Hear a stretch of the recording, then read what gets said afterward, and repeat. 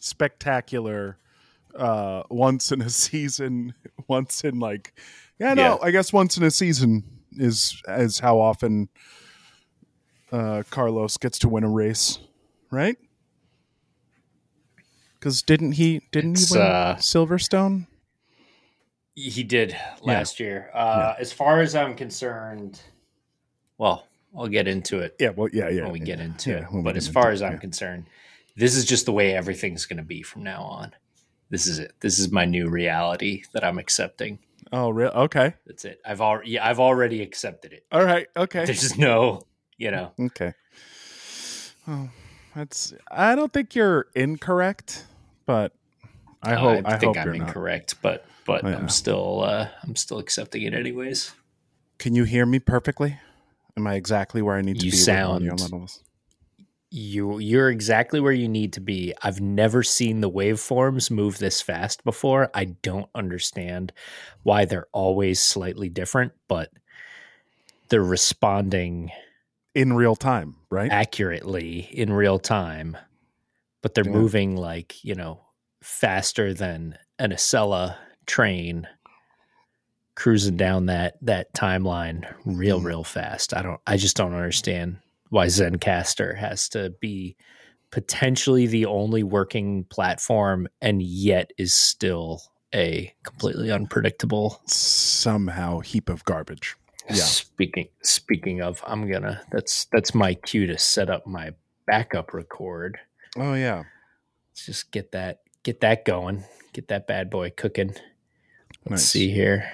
Oh, and I don't have like any of my sound dampening stuff up right now either, but I don't care. You sound great. You sound like you are dialing into this podcast from the inside of a sleeping bag. Oh, that's amazing. This is what I'm going from the bottom of a sleeping bag. Not even peeking my head out from the top. Yeah, no, your feet are out the top of the sleeping bag. Yeah. And people are trying to figure out what's going on and why is there like an approximate laptop glow and a ton of USB wires going into that sleeping bag. Perfect. Well, what an epic. Hey, cheers, buddy. Cheers. If you can. Cheers. Yeah, cheers.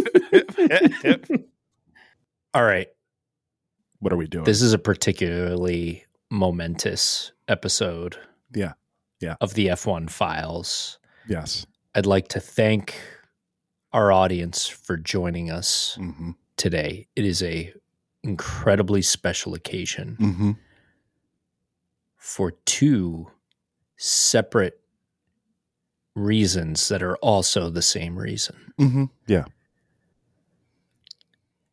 Today we witnessed in the year of our Lord 2023. Yes. A Formula One race where Max Verstappen did not win the race. Where no Red Bull won the race. Yeah. Where no Red Bull was even on the podium. And for that alone, it is an incredibly special day. Yeah. To add on top of that, not like a cherry on top, but like a cherry infused force multiplying situation here. The race was won by none other. Can you say it, Corey? Because this is like right here. Like I'm a huge fan. I think you're an even slightly huger fan, and I think my fandom for this driver was probably sparked by your enthusiasm. Folks, we finally had Carlos Carlito Sainz Jr. win a Formula One race, dominating. Just dominating the whole weekend.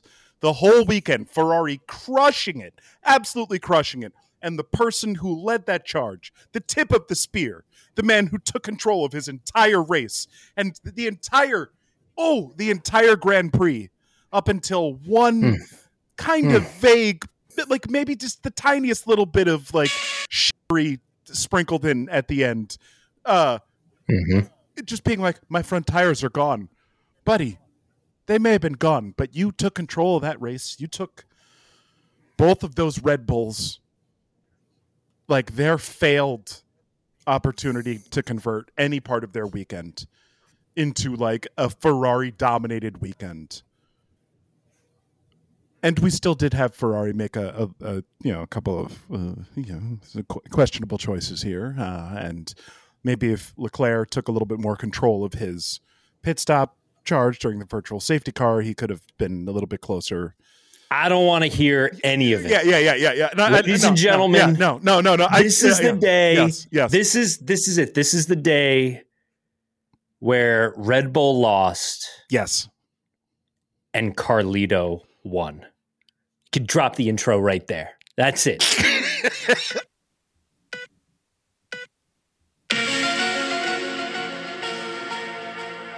Welcome to the F1 Files. This is a Formula One podcast. Yeah. Hosted by two childhood best friends who love Formula One. So love much. talking about our general excitement around the sport. And what a day. What a day to be. What a day. What a day to be a fan. And I love how it's universally felt. This is like I feel like across the Formula One community, we're all dancing and singing in our Ewok village. And it's so beautiful. What a wonderful occasion. The most momentous occasion possible. I mean, it felt so good. It felt so good. And the weekend was just alight with all sorts of other wonderful things that happened. I think this, I'm sorry, but this does prove the perfect point of like, there is a Formula One and then there's a Formula Nomax. And like Formula Nomax is way better than the current state of Formula One. As soon as Max Verstappen has been like kneecapped in any way, shape, or form, there's somehow a way that things are taken like to another level throughout the whole weekend. It was just incredible. And yeah, lots of, I don't know, like I'm just trying to like even think of all the exciting things that we witnessed. We got to see for the final chapter of the race, we got to see 4 cars battling for first place. 4 cars that all had a chance. Not just the podium, but for first place. Any of those 4 cars could have gotten the top step of that podium. We had on the last lap, we had a podium position change on the last lap. Yeah. Almost at the end of the last lap. Yeah. Mind blowing. We had 3 different teams on the podium. We had other excellent drives put in. We had Liam Lawson in his 3rd race ever. Get points. Scored 2 Formula One World Championship points. Not just 1, 2. We heard 2 separate drivers over the radio scream "No!" as their cars failed them, or just as their they cars failed were their in cars. disarray. As they failed their cars. The race had it all. We had cranky looking faces on Christian Horner. We also had this amazing thing of like, it's almost the same as when Red Bull were way out in the front. As it was when they were sort of trapped in the midfield. The cameras were like barely on either of the Red Bull cars during the race. And it was that sort of sensation that like you could imagine that they don't exist. It was as if we glorious. all put on like that. It's like we had all of us put on a like pair of glasses that prevented us from like seeing Red Bull or like their accomplishments but like we're all keenly aware of like why it was so important, because another team that we just weren't going to like deal with or like give any sort of accolades towards or for. This was magical. This was a magical weekend. If you were an F1 fan, new or old, this is what is available to us. This is the potential that has been like absolutely squandered for this entire season. And not because like, I mean, yeah, Red Bull's just that good. They are that good. And like it was acknowledged a couple of times, even in like the interviews after the race, that Red Bull does deserve their flowers, but hey, they screwed up this weekend, and it was so sweet to watch everyone take advantage of this. There were inter-team alliances. Like we saw Carlando get together. We saw the power of friendship. Yeah, the power of friendship. Friendship alone on the track. Yeah. That was pretty beautiful. All right, let's start there. Let's just talk about this. All right, so there's a lot to talk about with Carlos Sainz in general. Yeah. Having his way with this race. Mm-hmm. But I think the standout aspect in everybody's mind right now is that Carlito's way.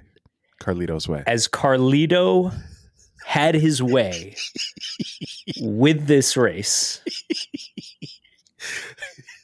he, in the late stages of this race, we've got these two Mercedes who took a very daring, bold, and powerful strategy play into their hands. And we could talk more about that. Come up and carve their way through the field and coming towards Carlos with Lando Norris behind him, with his old teammate and close pal. Yeah. We've got Carlos and Lando, a.k.a. Carlando, running first and second. And these two Mercedes coming up like absolute demons with the freshest tires, able to take advantage of this situation. Yeah. And Carlos plays this game where he stays just as close to under 1 second ahead of Lando Norris. Yep. Which grants Lando Norris the ability to have his DRS open and to have a much easier time defending from whichever of the Mercedes wants to come nipping at his heels. And this was just, Carlito just struggling to stay afloat. Yeah. But there was a radio communication that we heard where an engineer, I was surprised that they were even this literal about it over the radio, but the engineer was like, hey, this is your split time to Lando Norris, he's coming after you. Yeah. And Carlito just straight up is just like, it's on purpose. It's on purpose. This is, it was so like such a, I mean, this was poetic. It was cinematic. It's a beautiful race. It was just so wonderful. It was also like a blossoming of Carlos Sainz. Yeah. Him like getting pole last at the last Grand Prix at Monza, getting out there and really showing up, being on the podium at Monza, be like kind of like the ascendancy of Carlos Sainz within Ferrari here. Also, huge shout out to Frederick Vasseur, who was on that podium receiving the Constructors' Championship trophy as a Ferrari principal for the first time. The only person to break Red Bull's dominance all season. Once again, we had a Ferrari team sneak and eke out a win in a season where we could have had one team dominating the entire season. And this was, I don't remember what year it was, but it was McLaren, and Ferrari was able to do it then, and they did it again this year. Yep. And it was just, I loved it. There was, at the end of that, it felt like when like the end of a movie when like two heroes who are kind of like at odds a little bit, who don't really like each other, but like have a history together. And like they have like a grudging. All I want to do is make like Star Wars references here. Almost like a Lando Calrissian and like Luke Skywalker or Harrison Ford as his Han Solo character, like how they like kind of come together and are like, all right, fine, we'll work together to defeat a greater good or to defeat an evil. In this case, like Mercedes is the evil, whatever. That's why I was like reluctant to use this analogy, but still, yeah. It all plays beautifully, and I like, for me it struck such a chord with me, and I think part of this is because of the way that I've always perceived Carlito. Yeah. I think of him as, if being flustered, being the guy who's in the pit lane after the race and being told that he has a penalty, and you just see like his like face drop, the person who's, calling over the radio saying that Sergio Perez should stop intimidating him, or shouting at his team to stop inventing and whatnot. And like, and maybe it's just because he's like, has beautiful hair and whatnot, that like I think I've just sort of projected onto him this almost like ditzy quality that doesn't impede on his ability to be an incredible racer. Just seems like maybe not the wisest 4D chess playing blade in the drawer, but man, this move, like to have it so calm and under control like this, it felt to me like some like Alonso style wisdom at play. He like called for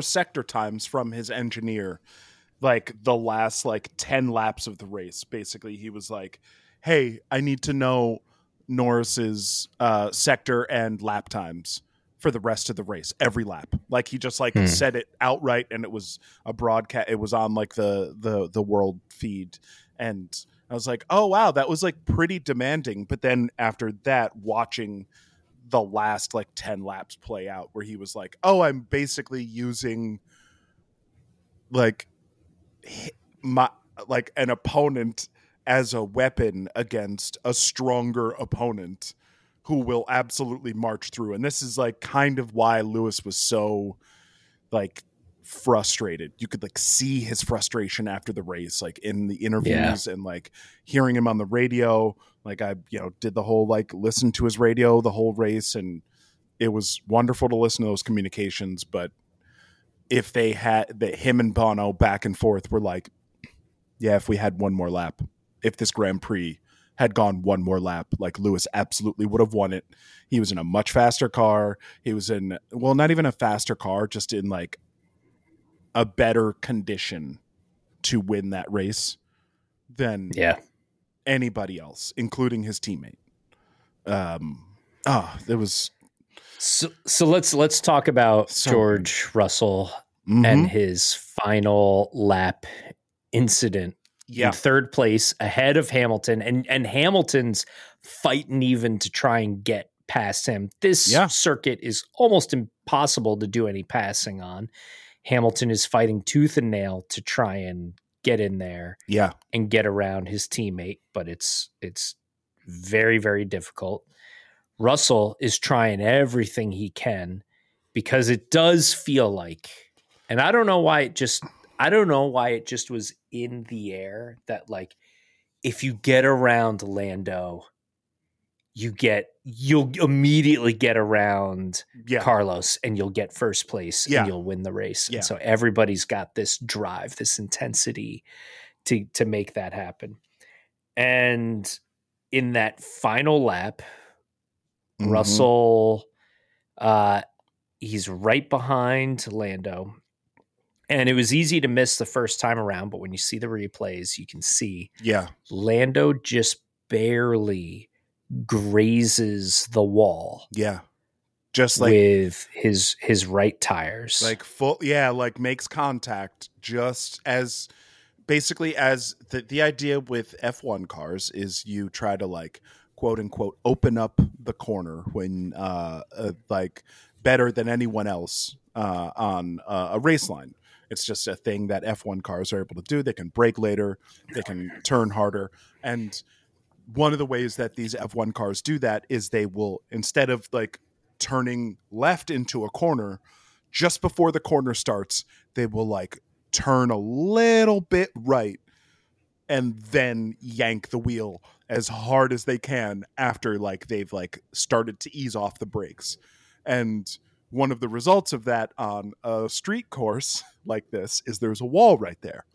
And Lando just barely hits it, like, but doesn't hit it right where the, like, basically like hits it on like the back half of his rear tire. Like if you were to split a tire vertically, the back half of the tire is like what hit with Lando. So it didn't totally ruin his suspension. It like bent that rear axle like a tiny little bit. It's like you can go back and see footage of Lando coming across the finish line and his car is like crab walking a little bit. Like you can just see the rear right side of it just like tweaked out a little bit further than it should, but it was still operational. But George he took that as like, oh, that's the racing line, and just followed Lando's racing line. But he did it a little bit earlier because he thought, oh, I can just like make that, I can take that like a fraction of a centimeter out further. And it's like, no, dude, he took it to the maximum. He literally took it to the maximum. It was his last lap. Yep. That was the only way to take that corner and successfully complete that race in the position that you were in. And George hit it and then just went like straight ahead. Like he had no chance of making it looked like turn. He maybe damaged the car. I think he damaged like one of the suspension pretty badly with that tap on the wall, and then the car just wouldn't turn in. And this immediately in the moment brought to mind some wisdom that was imparted onto me by my father, by Phil Lepore. All right, let's hear it. Who spent many years as a racing instructor, certainly not in Formula One, in a much more casual of atmospheres. But I had the distinct pleasure numerous times in my life of driving my own car around a track with my father sitting in the passenger seat, giving me instruction, giving me guidance. And while on one occasion, probably more than one occasion, I'd get into this sort of frenzy trying to chase down another car on the track, a car that I feel like I've got an opportunity to get up close to and make my way around. And in doing that and being a younger man, maybe being a little impatient, maybe being a little frazzled, maybe it's getting a little like later in the day at the track and my mental stamina isn't where it should be. You get into this sort of trance where you're just on that car ahead of you. Yeah. And you're locked onto it and you're fixated on it. Yeah. And you just start, without even realizing it, you start following that car no matter what they do. Yeah. And my dad would, he would turn to me or he'd, like punch me in the shoulder or something and he would say, Don't drive their car, drive yours. Or he'd say, cut it out. You're trying to drive their car. Don't do, if you do what they do, you'll never get closer to them. You'll never reel them in. You'll never, pull in. They're driving. They're making mistakes. I'm watching everything that they're doing wrong. Yeah. And like a sucker, you're just following in their footsteps. And when they weren't in front of you, you weren't doing that. You were fine. You know what you're doing out here. Yeah. But now you're fixated. And I think in that moment, George was desperate. So he was perfect. intense. And I think he was trying to drive Lando's car. That's so perfect. And yeah. Yeah. Yeah. And George drove so well and took so many risks all weekend long. I mean, watching his car in like free practice too, I was like, oh boy, if someone's going to crash right now, it is going to be George Russell. And then he didn't crash. And like the weekend was like pretty clean for him up until that point. But back to the breaking of suspension thing. So this is something that would like really stuck out to me because I hadn't really thought about this in a long time. But back in the day when like we were watching F1 as like, as like youngins, they didn't have the same crash structures. That's why like the cars were like smaller and all that stuff. And Martin Brundle brought this up a couple of times after Lance Stroll had like a catastrophic crash in qualifying where it was such a bad crash that he didn't end up participating in the race itself. Like we only had 19 cars on that starting grid this weekend because Lance Stroll woke up and was like, yeah, I can't race after what just happened to me. So he had an accident in pretty much that same corner, but had it in like a different way. And Martin Brundle was like, it's amazing what they've done with those monocoques now, that like the survival cells are completely intact. And I was like, oh yeah, no, it's like, so yeah, it's so cool to like have that. And then he was like, yeah, there used to be suspension components that would just come through and break your legs. And I had like never exactly, John. Yeah. I had never thought about this, that there could just be multiple like titanium and carbon fiber, like shattered carbon fiber suspension components that then punched through those cockpits and then would just like go up through your, like, no, you can't move. Yeah. Shattered carbon fiber is not like, it's not even shrapnel. It's like shrapnel that is ninja stars. Like it's bad. So bad. It's so absolutely horrifying. And like he brought it up and was like, yeah, no, it's like really good that there's been, technology that is like reinforce these cockpits. And then like I was like sitting there kind of like mouth agape for like the next 5 minutes while they're rebuilding the tech pro barriers and other conversations are happening. And then he's just like, yeah, because it was so bad when that used to happen. And it like he could not let it go. Yeah. And all like us just thinking about it is like horrifying. Imagine spending your whole career with being like, oh yeah, one of the risks is like I might just have like, I'm like thinking about that game where like you have to like put the thing that when we were growing up it was like the cylinder, the clear plastic cylinder, and then you put the metal skewers through. Or the with the marbles on top. That's all I can think about is just like immediate that like Martin Brundle hanging upside down inside that cylinder while people are jabbing metal barbecue skewers through there trying to that's it, man. It is the modern the science and engineering that goes into the modern safety of these cars is incredible, spectacular. It's absolutely amazing, and like wonderful that like Lance Stroll, by the way, walked away, literally got out and walked away from that. Yeah. So just to let this is the why we can like laugh about it, not laugh about it, but kind of like make light of it is because he's okay. He survived. He quite literally walked out and waved to the crowd. He didn't need to get taken out on a stretcher. Nothing horrible happened to him. He just woke up the next day and was like, I'm way too beat up from that to go and race that. My confidence is destroyed too. I mean, that's part. That's a big part of it. Is like when you have a crash like that. Watching that, like I was all like, right. ooh.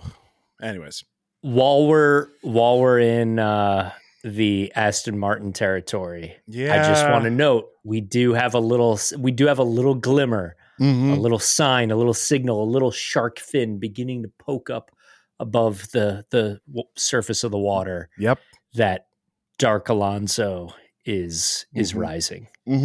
Dark the rise of Dark Alonso is maybe begun. It's the build. We're in the building, and it's just this like swirl of like leaves. Just doesn't look quite right as it's like going by. You can hear kids somewhere outside the warehouse singing "Ring Around the Rosie" like with a creepy echo on it. Yep. Oh God. Yeah. He did say the phrase, "This car is undrivable," over the radio openly. He said it. Yep. It happened. If you've heard that phrase before as a Fernando Alonso fan, you know exactly what that means, which is like, oh, the mask has slipped. This car has actually been quite undrivable for a while. It's just he is now like, I have to say this out loud because my own vanity and my own ego, like, look at what I'm doing. Look what's happening. I'm trying so hard and I'm getting nothing. So, yeah, we're seeing the mask. It has slipped briefly. I love it.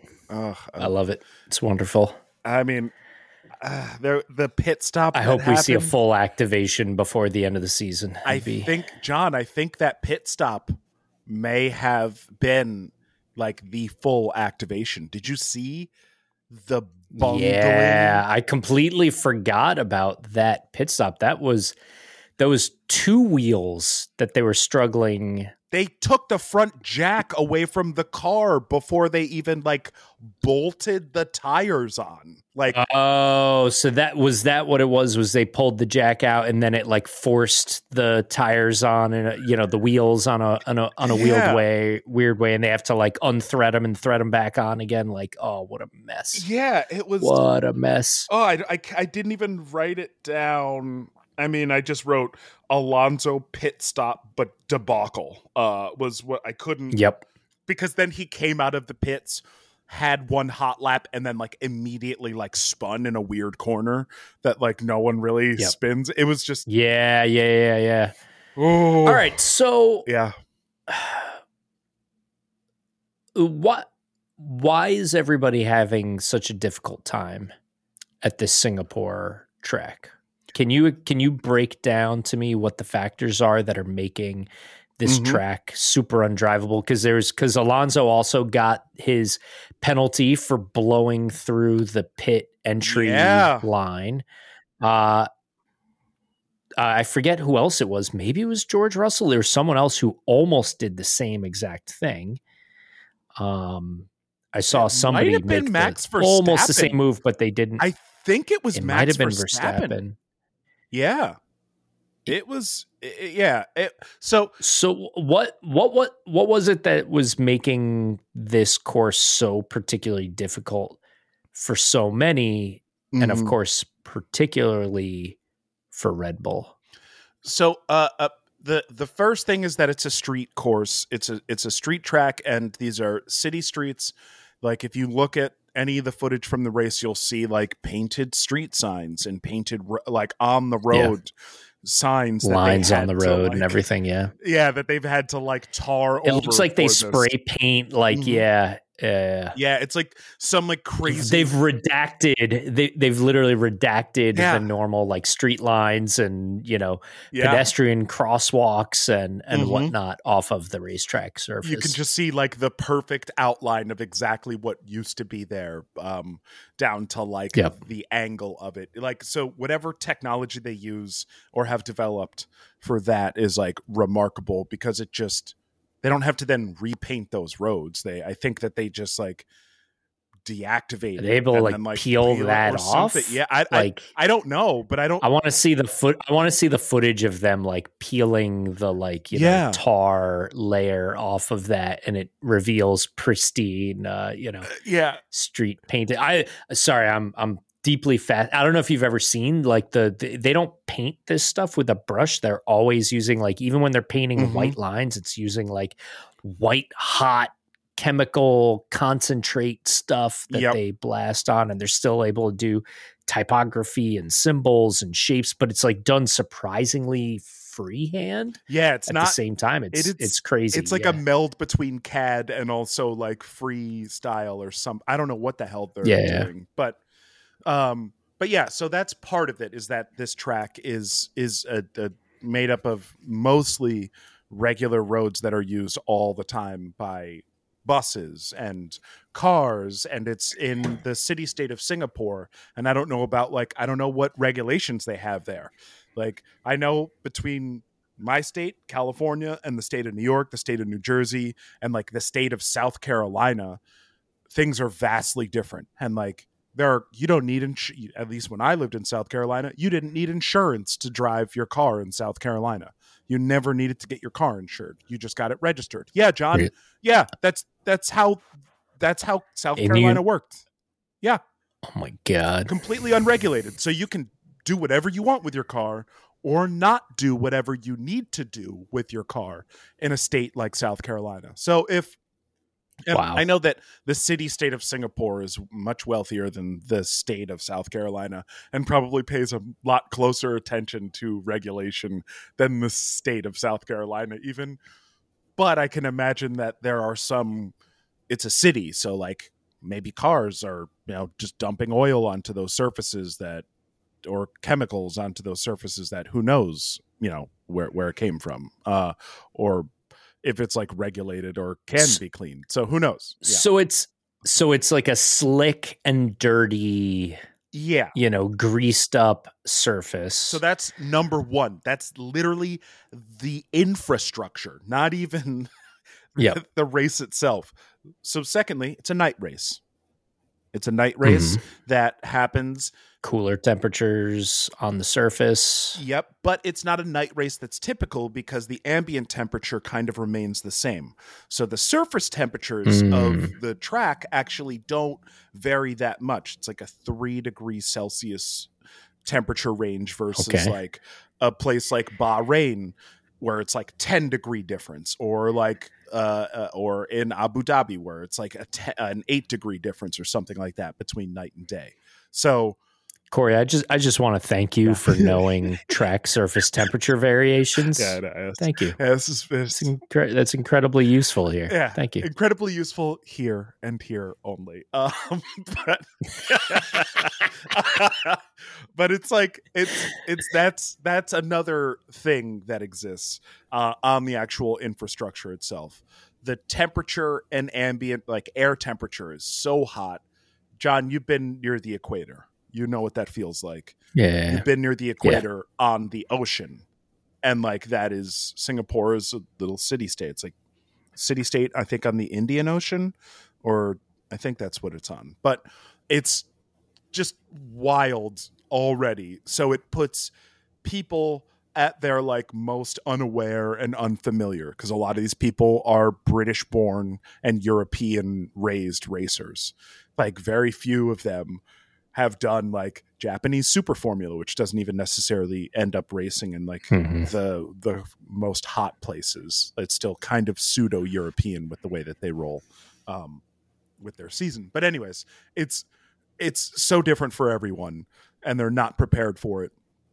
All the cars are not designed to, like, cars are basically designed to complete a Grand Prix, but they're not necessarily designed to complete like a Singapore Grand Prix, as we saw with a bunch of different cars that had to retire. This is also why, like everyone says, for the past 15 years, this has changed the way they train for F1, this specific race. Yep. They like the drivers train to this tolerance of this race, and even that always falls short. And you get people finishing the race being completely, they lose like 5-6 pounds Like you just lose 5 or 6 pounds in 2 hours. You can't help it as a race car driver. It's like the bare minimum. Some people lose more than that, but it's like, it's so hard. So that's why you have that. And then if you have a team like Red Bull that has been running their car super close to a track and they can only run in that configuration, and then you have a track that like really punishes cars that ride super close to the ground and have curbs, Red Bull really could not do anything with their setup. I don't think this has anything to do with the technical directive. Everything that I've read, all the data that I like watched and looked through over the course of the weekend, like it just looks like they're floundering and they don't know. Also, this used to happen to Merck. This happened to Merck during their dominant years. They showed up a couple of years and Singapore just confounded them.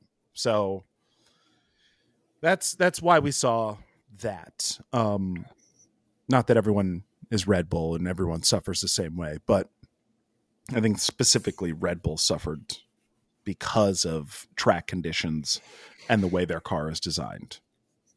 So I'm here for it, baby. Corey, that's nice and all. But to me, it was obvious that this is the end of the Red Bull dynasty. This right here, like it's not even a gradual descent from here. This is it. It's over for them. They're done. They might not even make it to the end of the season. Yeah. Let alone show up next season at all. Yeah. And the reign of Carlos Sainz has begun. Yep. Ferrari has completely made a 180-degree U-turn. They are now the masterful team pivoting around brilliant strategic decision-making and, total organizational competence. Yep. And it's from here on out, the sport's going to be completely different. Yep. And I for one salute. I salute our new leaders in red. I am wearing red. I'm wearing all red as a celebratory acknowledgement to the fact that Ferrari is now they're the dominant ones. They're the ones that we need to be concerned about. On my group chat thread, somebody chimed in and said it was eerie not to hear the Dutch national anthem after the race. Yep. And and hey, that Italian national anthem, it's a beautiful song. God, I was clapping along. Absolutely lovely. Yeah. You see those Ferrari engineers, just singing their hearts out and whatnot. Waving the flag. Never saw any stupid Red Bull people in their dumb blue shirts trying to sing along to does it even have words? Who cares? Yeah. Just, come on. Yeah, it really give me that beautiful national that Italian national anthem. Just lower me deep into the red ragu of Scuderia Ferrari. Yeah, and keep it going, fellas. Yep. I'm a convert. Yeah, and Mercedes, nice to see them doing well. Yeah, nice to see them kicking it around. McLaren. Looking sharp, looking solid. Even Piastri, Yeah, so we got to talk about this. I don't know if you watched any of the pre-race or any of the free practice discussion around what's going on with McLaren here, but it looks what is going on as though McLaren has brought a C-spec car. That is what Lando drove. Yeah. Was a car that is unlike the initial car that they had, unlike the car that has been quite dominant over the past few races prior to the break and then after the break. And now it looks like right out of the box, their C-spec car is even better, even more dominant. So Yeah, and Piastri and that's gets going to that. trickle down to Piastri soon, right? Yep, and Piastri gets that next week at the Japanese Grand Prix. Oh, nice. So we're going Beautiful. to get to see Piastri show back up. By the way, Oscar Piastri started this race at P18. There were 19 cars that started this race. He started one off the last car and finished this race in 7th in the points with a car that, on a track where the overtaking is incredibly difficult. Yeah, again, we're seeing with him, with Liam Lawson, I think that we're seeing like glimpses of the next generation that is just below Max Verstappen and Lando Norris and Carlos Sainz and Alex Albon. Like, I think we're seeing these next guys really show up. It was heartbreaking to watch Yuki Tsunoda not be able to do anything with an AlphaTauri. Yeah. Because not to say that Liam Lawson's like some schlub, but like I think Yuki knows that car probably at least as well as Liam Lawson. And if they they could have closed out 9th and 10th today if Yuki was able to finish. But he ended up hitting Sergio Perez at the start of the Grand Prix and retired immediately. Like, so that was big bummer for me. That stunk. I'll also shout out to Esteban Ocon, the other guy screaming no at his car. He looked like he was on track potentially for a podium at the point where his power unit just seemed to completely fail. At the end of and for him, that would have been incredibly special. Mm-hmm. So kind of gut wrenching to hear him, screaming at his steering wheel. Yeah, that sucked. That felt like it gave me the same feeling as hearing Charles buried in the barriers. It was the same. Same exact thing. Yeah. The George Russell screaming no. I mean, I kind of shrugged it off. I don't know what it is. I like Russell's fine guy, solid racer. I don't know why he doesn't pull at my heartstrings the way some of the other drivers in the field do. And it was like, it wasn't enjoyable to me. It was just like slightly entertaining to even see like the post-race interviews with him. And he was like shaken to his core, like looked like he had just crawled out of like a crazy, 2-week long heroin bender or something, and could barely make eye contact with the interviewer, and was just like, I don't know if I screwed it up this way or if I screwed it up that way. I don't know how I even screwed it up. I screwed it up. I'm sorry. I'll tell you why. And this is at least why I am very unsympathetic to George taking himself out of the race. Is there was a moment at lap 28, wrote this down, baby.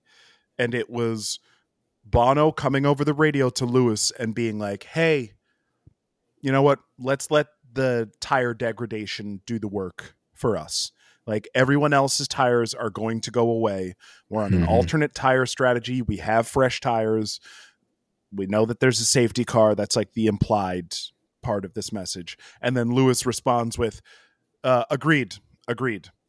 And Bono comes back onto the line and goes, it'll come to us. And then maybe like a minute of broadcast time passes, and then George pipes up and you hear his radio broadcast. And I wrote it in all caps because this is what it sounded like. I want to win this race. His race engineer was like, yeah, we're on the same page, mate. Like, just came back very straightforward.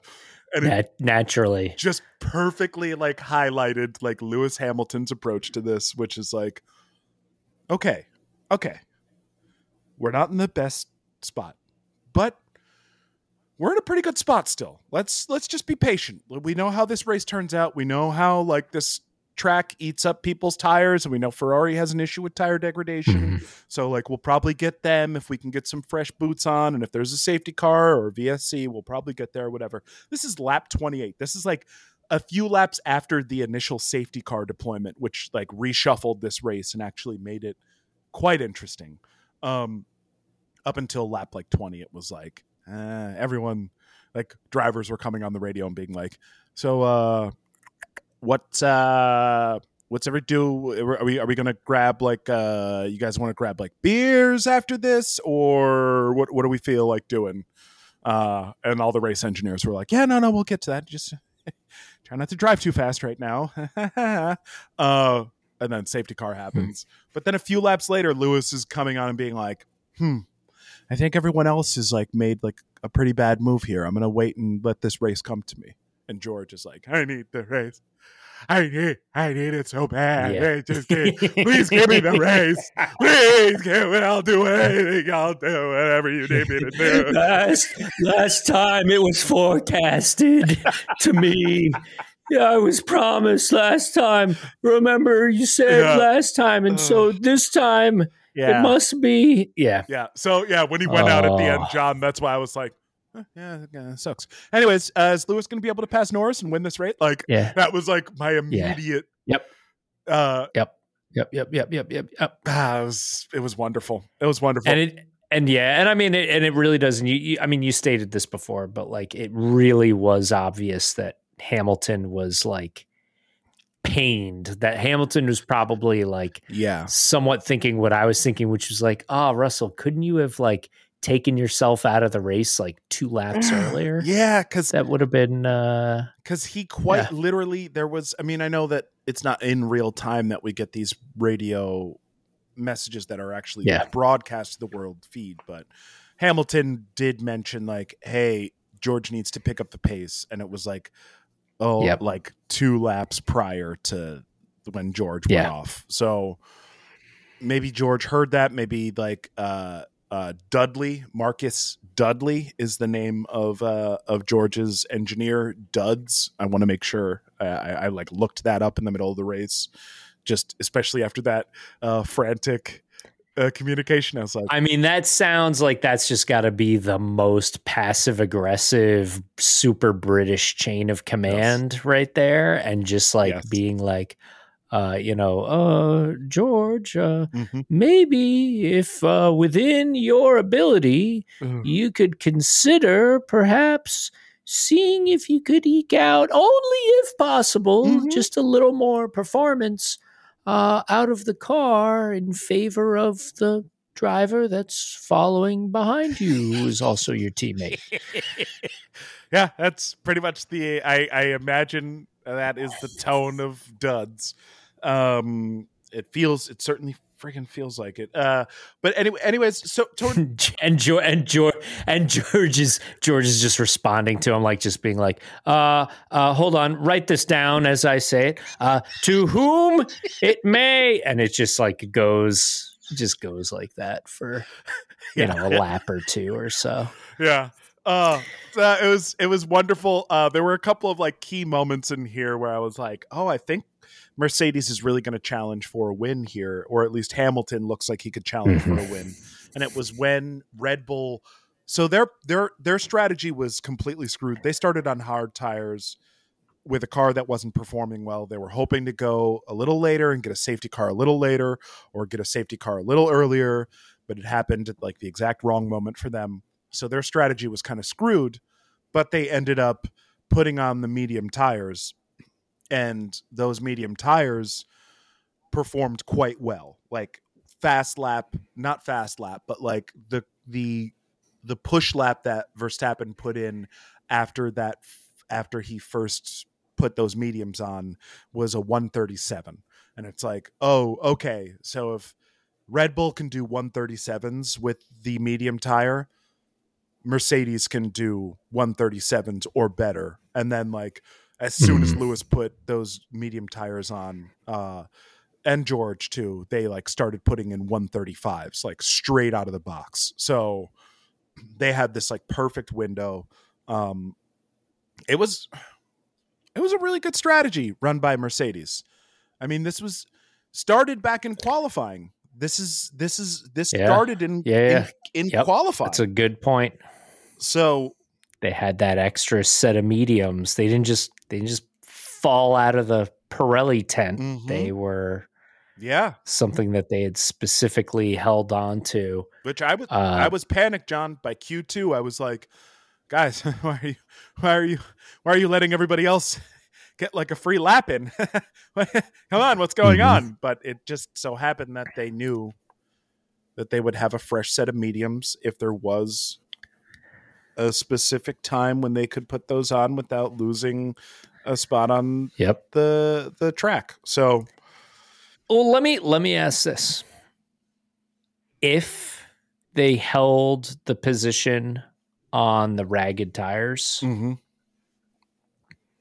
do we think there's a chance that they could have held on to them and maybe stayed in that sort of like second position slot on the podium? Maybe. Lewis did mention something about this in the post-race interview in like the press conference where he was like, yeah, if I was in George's spot, I may have stayed out. I may have kept track position. So he hinted at that a little bit. And Leclerc did also hint at like swapping tires after Mercedes swapped onto mediums. He, independent of Mercedes' decision, like radioed it and was like, hey, should we pit for mediums? And Xavi came back over the line and was like, no, we're going to stay with, we don't have like, we'll come back out in traffic. And by that means like you would lose probably 12 places on a track that's very hard to. Yeah. It was like if Sainz had pit before that safety car, he would have come out in 17th place. That was like what that was the loss of like first by a second, you pit to change tires, you come back out in 17th place out of 19 cars. Like that's not a that's tricky. I think Mercedes might be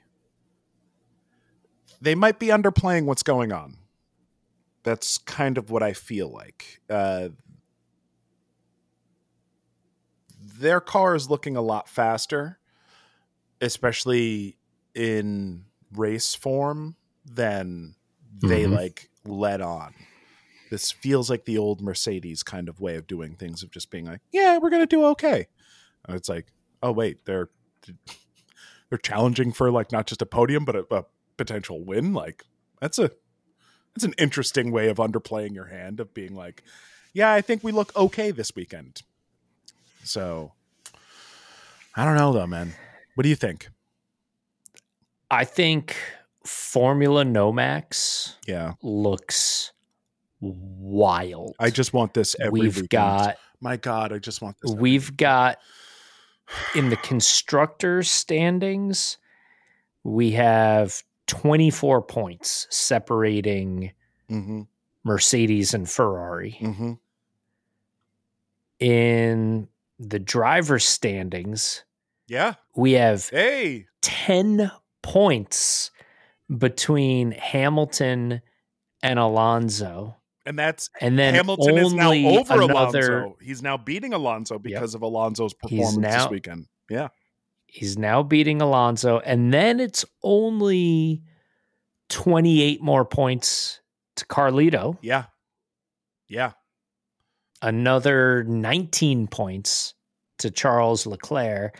I mean, we've got from in Formula Nomax, from 5th place to 1st place is only a spread of 71 points, which could change wildly. Yeah, that could change over the course of like 2 races. That's 2 races that could change everything. But yeah. And then you have like a further like 100 and some odd points to Max Verstappen, and then like another like 80 points to Sergio Perez, which is like fine, it's fine. Yeah. It was so great to hear. First of all,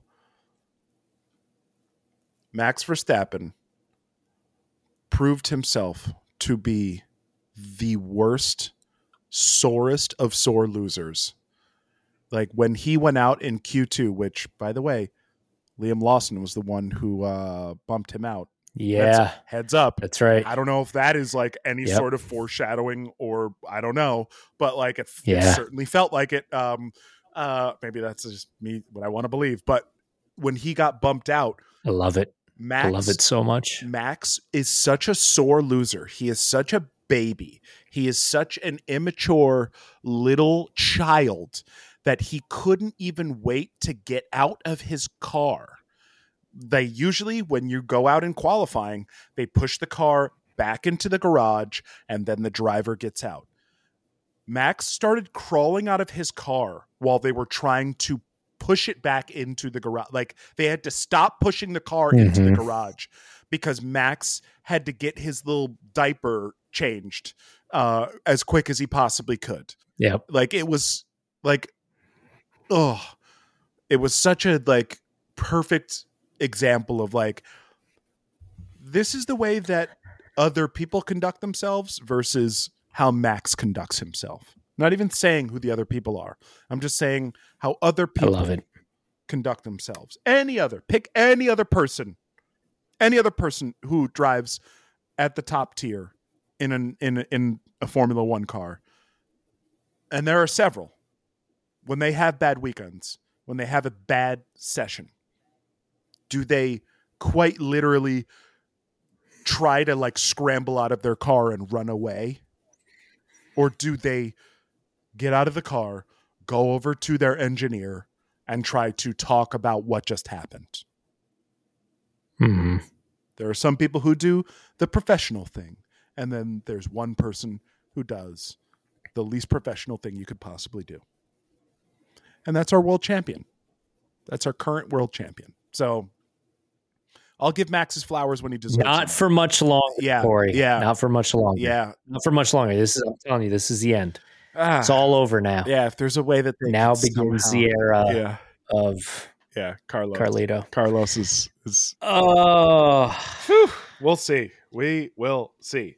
So who else was there? Like anything super surprising that happened this weekend, Johnny? Or what was, other than it being a very entertaining Grand Prix? Because it was very entertaining, but was there anything that like was like, whoa? I'm trying to think. There wasn't that much else that stood out to me. Let me see. I mean, there's some other stuff. What was it? K-Mag had a great showing in the Haas. Yep. That was cool to see. Very much so. Very much so. We had Logan Sargent testing the elasticity of his diplomatic immunity. Yeah. I'm still gonna hold on to Logan Sargent sticks around, and I've already seen the image online of Logan Sargent's profile picture, but they superimpose it so he's standing in front of a wall, and then on the wall behind him is cast the shadow of the goat. In true goat Tiffy form. Yeah. So that could be, that may just be the long, that may be the long standing thing. I think for right now, I think we're going to still see Logan Sargent in 2024, but I mean, it's possible. Well, it's not. It's possible. It has not been a strong showing. No, it has not. And there is, I mean, Liam Lawson has showed up. He's another person who's in like the Red Bull driver system who could maybe get like bumped over to a Williams seat and completely dominate. I mean, it's a different situation than what happened with Albon, but who knows? No, I think Red Bull will sacrifice whoever they have to sacrifice to keep Lawson around. I think that's clear, because I think that's also like, that's part of their whole strategy or goal. It's like any other kind of predatory business operation where they're like someone who's an incredibly good employee is like, that's valuable. But a young, valuable, like, employee that doesn't understand their own worth yet, Yeah. that's the gold right there. That's what you really want. Yeah. You want to get your hooks deep into that Liam Lawson. It's true. You want to train him and mold him to be whatever you want to be. You want to Stockholm syndrome the shit out of that guy. Yep. And my young apprentice style. Yeah, just they got to get him in there. Yep. So let's. I think that's crack to them. They'll be like, Ricardo who, Yuki who, whatever. Yeah, we don't care. Yeah, it's this kid who's like dominating, who is a New Zealander again, like another another Kiwi, another like way to be like, oh, we could like bring in a new like marketing aspect of this. Like, there's a lot that can go into Liam Lawson's ascension within Red Bull.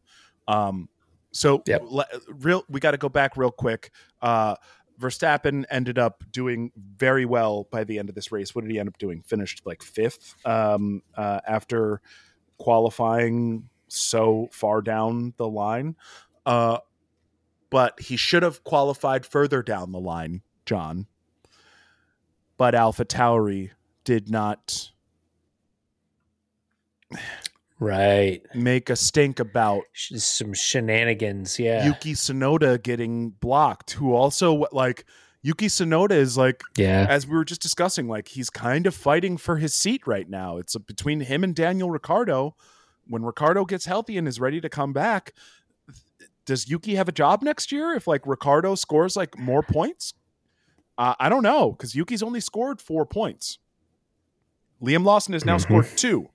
If Liam Lawson scores 2 more next week in Japan, of all places, on Yuki Tsunoda's home turf, like that, we're getting to a point of where things could get pretty gross and bad here. So I'm worried about Yuki Tsunoda. I'm worried that the fact that like AlphaTauri didn't go to bat for him when Max Verstappen clearly impeded him and stopped him from qualifying in a car that actually could have scored real championship points for their team. Like, they didn't back him then, which also resulted in Verstappen not getting penalized. He should have at least had a 3-place grid penalty for impeding.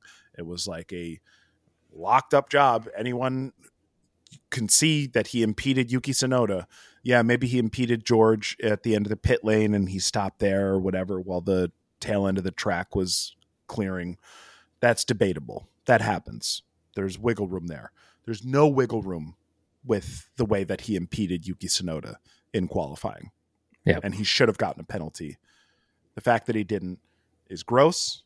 It shines a light on either awful, terrible collusion, open, obvious collusion between Red Bull and AlphaTauri, or gross and terrible negligence on the FIA's ability to actually fairly judge and assess and deliver penalties how they should be. So bad either way. Hey, I mean, I just put it out there, how do you want to be tangling up on the track? Do you want to be more like Red Bull and AlphaTauri, or do you want to be like Carlos Sainz and Lando Norris? That's like one of those things is gross. The other one is it's very appealing. It's wonderful. Yeah. It's a wonderful and exciting thing. Oh yeah. Absolutely. So, but otherwise, that was something that like stuck out to me over the course of the weekend. Yeah, that's a good call. That's a real good call. Was there anything else that caught your eye? Not really. I mean, there was the Charles Leclerc after like that, like I think it was like that first lap in Q3, like just fully just coming on the radio and being like, I fucked up, and Xavi coming back on the radio and just being like, Yeah. And like that was it. Like there was no Yep. follow. Yep. I was like, Yep. oh Jesus, you're just gonna say yeah and not go like, yeah, but it's okay.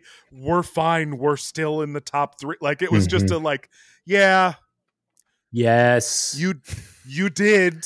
If you had qualified second on the grid, maybe we could have saved you. But now You just said what happened. yeah, Yep. yeah, and as a result, we did get Charles Leclerc finishing 4th after Georgie Boy crashed out, but like he would have finished 5th. And like Leclerc, unfortunately, you did kind of earn your 5th spot. Yeah, your 4th spot. Can we just keep calling him Georgie Boy? Yeah, Georgie Boy. Can that just be? Yes. I mean, we got Carlito. Uh-huh. Got Chuck. Mm-hmm. We got Georgie Boy. Yeah. Yep. Yeah, that's perfect. Georgie Boy deserves that. I love it. Carlito doesn't necessarily deserve. He deserves it only because he is Carlos Sainz Jr. So he's quite literally little Carlos. He's Carlito. He's little. Like it's not a. That's not. I'm not saying that to be like dismissive of him. He's Carlito. I would never say that to his face. And in fact, someone like did say that to his face during trying to do like a walk and talk interview, and he was like, "What did you just call me?" Really? Oh yeah. I think someone was like, "Hey Carlito," and he was like, "What did you just call me?" I was like, "Oh, he doesn't like that." Okay, I'll remember that. I'll never meet him, probably, but I'll remember not to call him Carlito, or at least I'll bring it up. Corey, you could get him to embrace. Yeah. Carlito. I think so. You have a way. You have a way. You could get him to embrace it. All right. Well, and regardless, it's hyper. It's just it's too appropriate. And to me, it comes. It's completely inseparable from Brian De Palma's wonderful film Carlito's Way, and just him embodying the spirit of a scrappy, New York criminal. Yeah, I think I think of Puerto Rican descent. I think that is what he played by Al Pacino. Naturally, of course. Naturally. Yeah. Not. Yeah. There's no real. It's a lot. There's a lot of crossed wires in there. So, Johnny, what do you think? I mean, this feels like the most obvious. Hockey stick, straight to the moon. Yeah, this is game stonk. Yeah. The Formula One stock, is through the roof. It's never gonna stop going through the roof because this is, like I said, this is the new era. It's just gonna keep going. This is John. You know what I imagine? Nothing will be like the races before.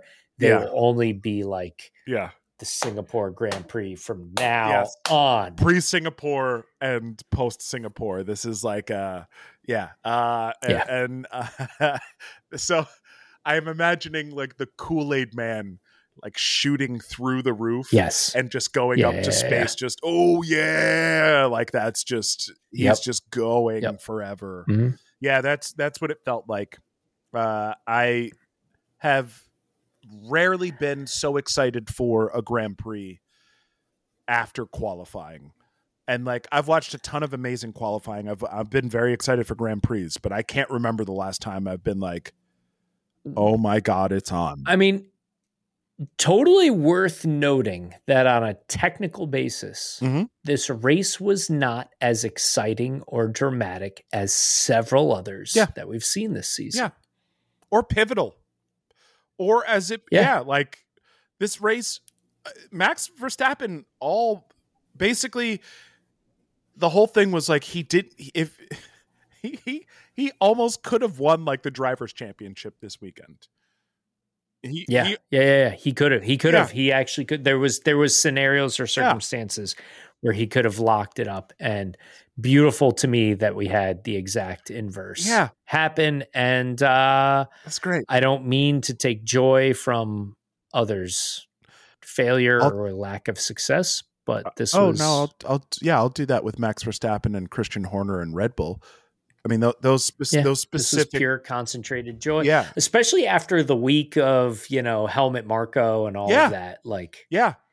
I mean, it sucks that Perez had a bad week because he was already having quite a bad week. Yeah, but quite true. But Perez but also still, won like, the Singapore. He won this last year. He won the Singapore Grand Prix last year. So like, I'm not like, oh, poor I'm poor Perez. Like he won it. He won it.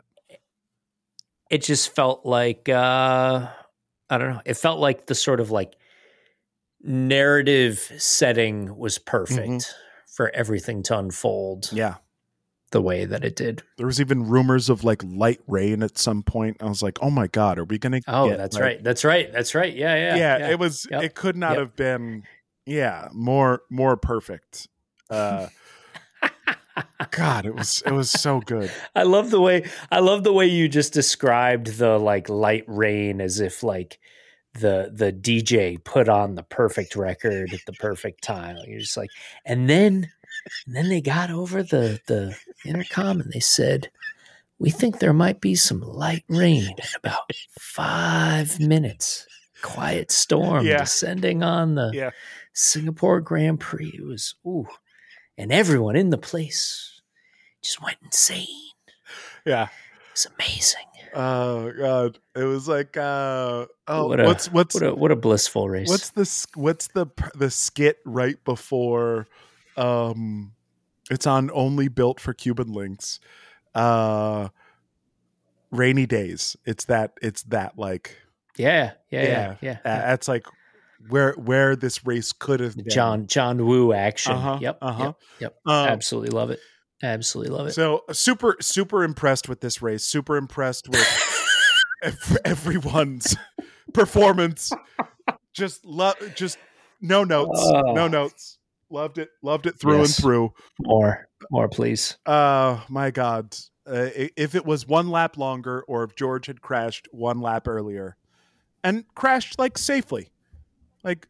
Also, Lewis didn't ask how he was until like well after the race was over. And I was like, oh, that's kind of bad. And then I went back and rewatched the footage of like Russell crashing. And I was like, oh yeah, no, there was like, he was fine. Like Lewis saw that happen. Yeah. He saw exactly what happened. And it was like the most gentle of like, gently tapped like the wall, blew my suspension out, and then just like coasted into the barriers. And like, he was fine. So I was a little bit worried there. There were some moments earlier in the race where Lewis looked like the villain, where he like blew by Norris and Russell on that first lap. And then on the radio, I was listening. Lewis was like, hey, do I have to give the spot back? Hey, what's going on?